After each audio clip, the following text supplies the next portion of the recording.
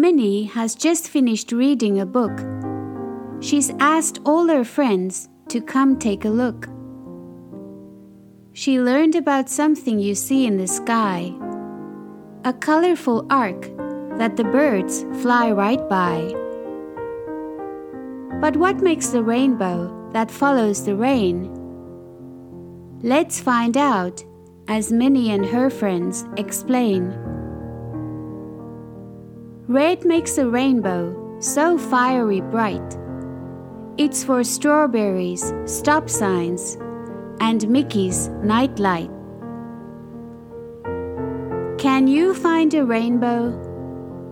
If you do, then you'll see the first color is red. A rainbow has orange.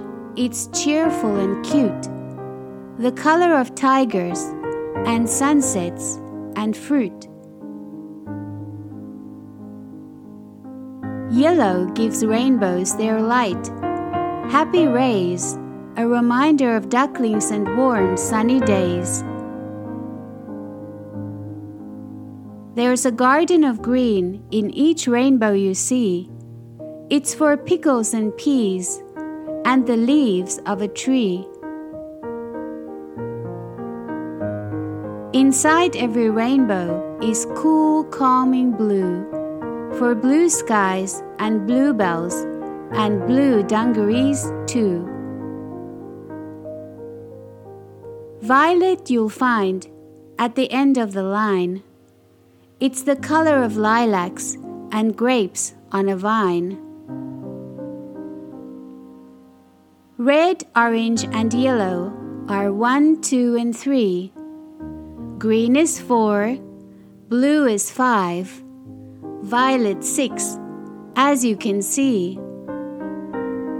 But there's more to each rainbow you see in the sky. A whole spectrum of colors, so let's find out why. A rainbow is made of the colors of light. When we look at it whole, we can see only white. But when white light is split, then more colors appear. If you try counting them, it might take a whole year. There are not only colors like red, green, and blue. There are some you can't see with your eyes. Yes, it's true. So what makes a rainbow? What is it we see? All the waves that are part of the light, naturally. The end.